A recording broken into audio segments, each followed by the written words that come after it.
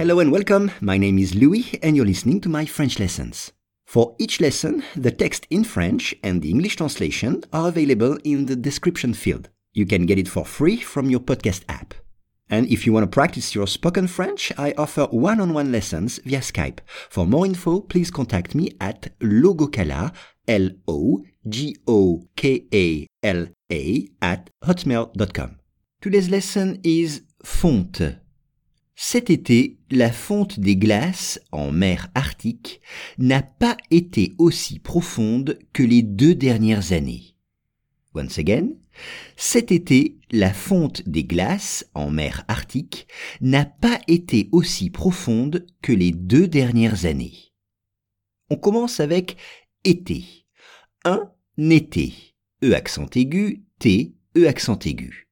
Été. Summer en anglais. Un été. Exemple, l'été dernier, je suis allé en Espagne. L'été dernier, je suis allé en Espagne. Ou bien, cet été, il fait très chaud.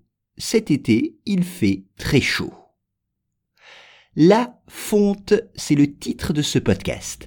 La fonte, melt en anglais. Exemple, quand la glace fond, c'est de l'eau. Quand la glace fond, c'est de l'eau. Ou bien, la fonte de la neige rend impossible le ski. La fonte de la neige rend impossible le ski. Glace, la glace, ice en anglais. La glace. Exemple, cette route est dangereuse, il y a de la glace dessus. Cette route est dangereuse, il y a de la glace dessus. Ou bien, veux-tu de la glace dans ton verre d'eau? Veux-tu de la glace dans ton verre d'eau? Aussi profonde. Aussi, c'est as. Aussi. Aussi profonde. As profound. Aussi profonde.